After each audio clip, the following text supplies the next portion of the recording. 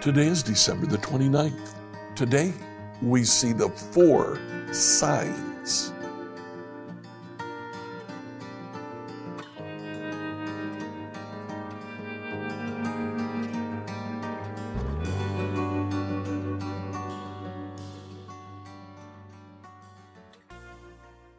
You will have noticed in the book of Revelation that we follow groupings of sevens. There are 7 letters. There are 7 seals, 7 trumpets. In chapter 15, we'll see 7 bowls.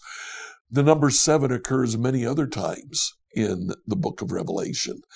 But here in the middle, from Revelation 13 to 15, we stop and we see 4 signs.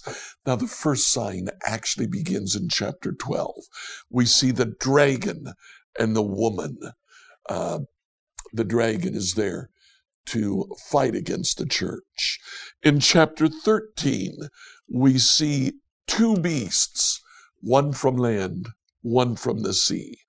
And they also fight against God's people. Chapter 13, verse 7, the beast was allowed to wage war against God's holy people and to conquer them.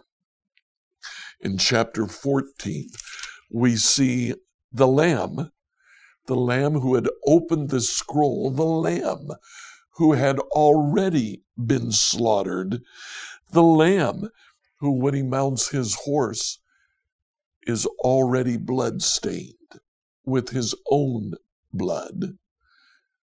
The Lamb surrounds himself with his army, 144,000, who go out to wage war against the beasts and the dragon. We come to chapter 15, and when we end chapter 15, we're introduced to 7 bowls of God's wrath. Today, we'll read Revelation 13 to 15. Revelation 13 through 15, New Living Translation. Revelation 13. Then I saw a beast rising up out of the sea. It had 7 heads and 10 horns, with 10 crowns on its horns. And written on each head were the names that blasphemed God. This beast looked like a leopard, but it had the feet of a bear and the mouth of a lion. And the dragon gave the beast his own power and throne and great authority. I saw that one of the heads of the beast seemed wounded beyond recovery, but the fatal wound was healed. The whole world marveled at this miracle and gave allegiance to the beast. They worshipped the dragon for giving the beast such power, and they also worshipped the beast. Who is as great as the beast, they exclaimed. Who is able to fight against him? Then the beast was allowed to speak great blasphemies against God, and he was given authority to do whatever he wanted for 42 months. And he spoke terrible words of blasphemy against God, slandering his name and his dwelling, that is, those who dwell in heaven. And the beast was allowed to wage war against God's holy people and to conquer them.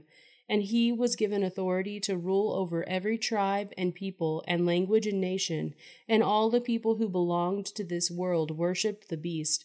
They are the ones whose names were not written in the book of life that belongs to the Lamb who was slaughtered before the world was made. Anyone with ears to hear should listen and understand. Anyone who is destined for prison will be taken to prison. Anyone destined to die by the sword will die by the sword. This means that God's holy people must endure persecution patiently and remain faithful. Then I saw another beast come up out of the earth. He had 2 horns like those of a lamb, but he spoke with the voice of a dragon. He exercised all the authority of the first beast, and he required all the earth and its people to worship the first beast, whose fatal wound had been healed.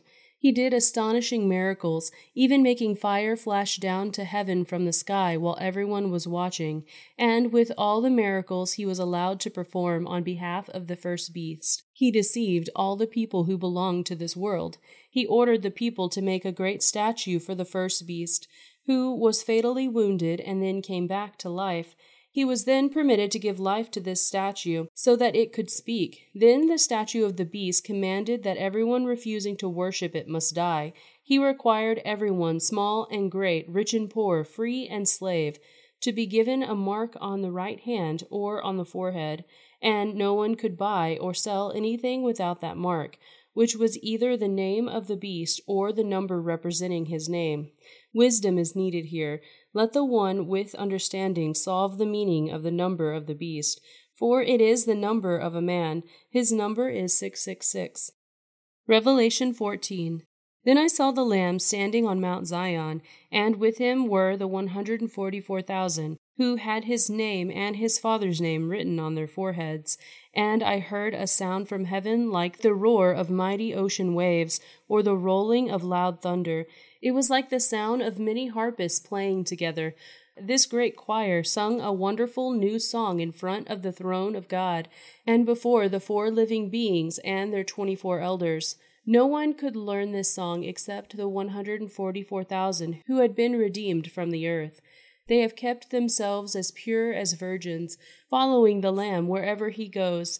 They have been purchased from among the people on the earth as a special offering to God and to the Lamb.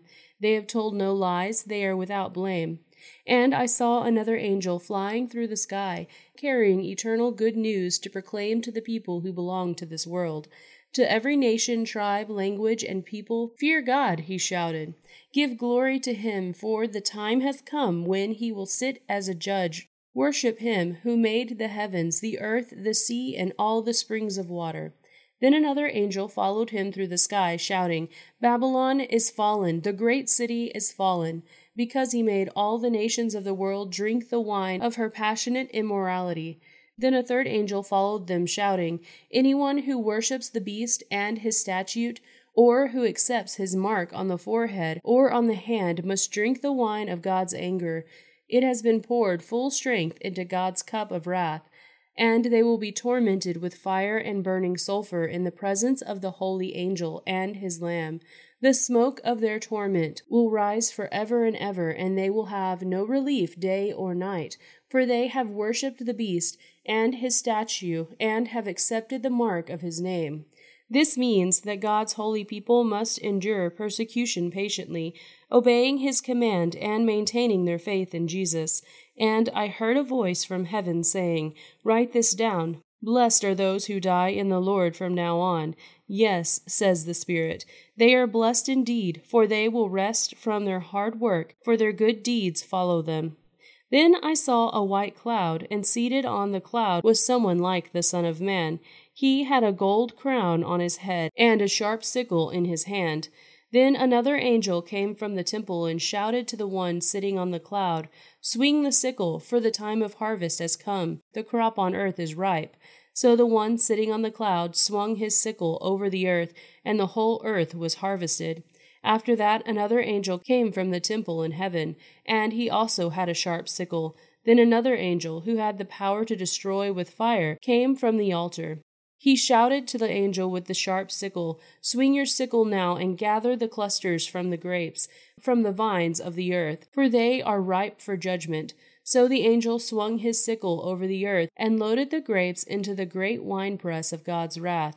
The grapes were trampled in the winepress outside the city, and blood flowed from the winepress in a stream about 180 miles long and as high as a horse's bridle. Revelation 15. Then I saw in heaven another marvelous event of great significance. 7 angels were holding the 7 last plagues, which would bring God's wrath to completion. I saw before me what seemed to be a glass sea mixed with fire, and on it stood all the people who had been victorious over the beast, and his statue, and the number representing his name. They were all holding harps that God had given them, and they were singing the song of Moses, the servant of God, and the song of the Lamb. Great and marvelous are your works, O Lord God, the Almighty. Just and true are your ways, O King of nations. Who will not fear you, Lord, and glorify your name? For you alone are holy. All nations will come and worship before you, for your righteous deeds have been revealed.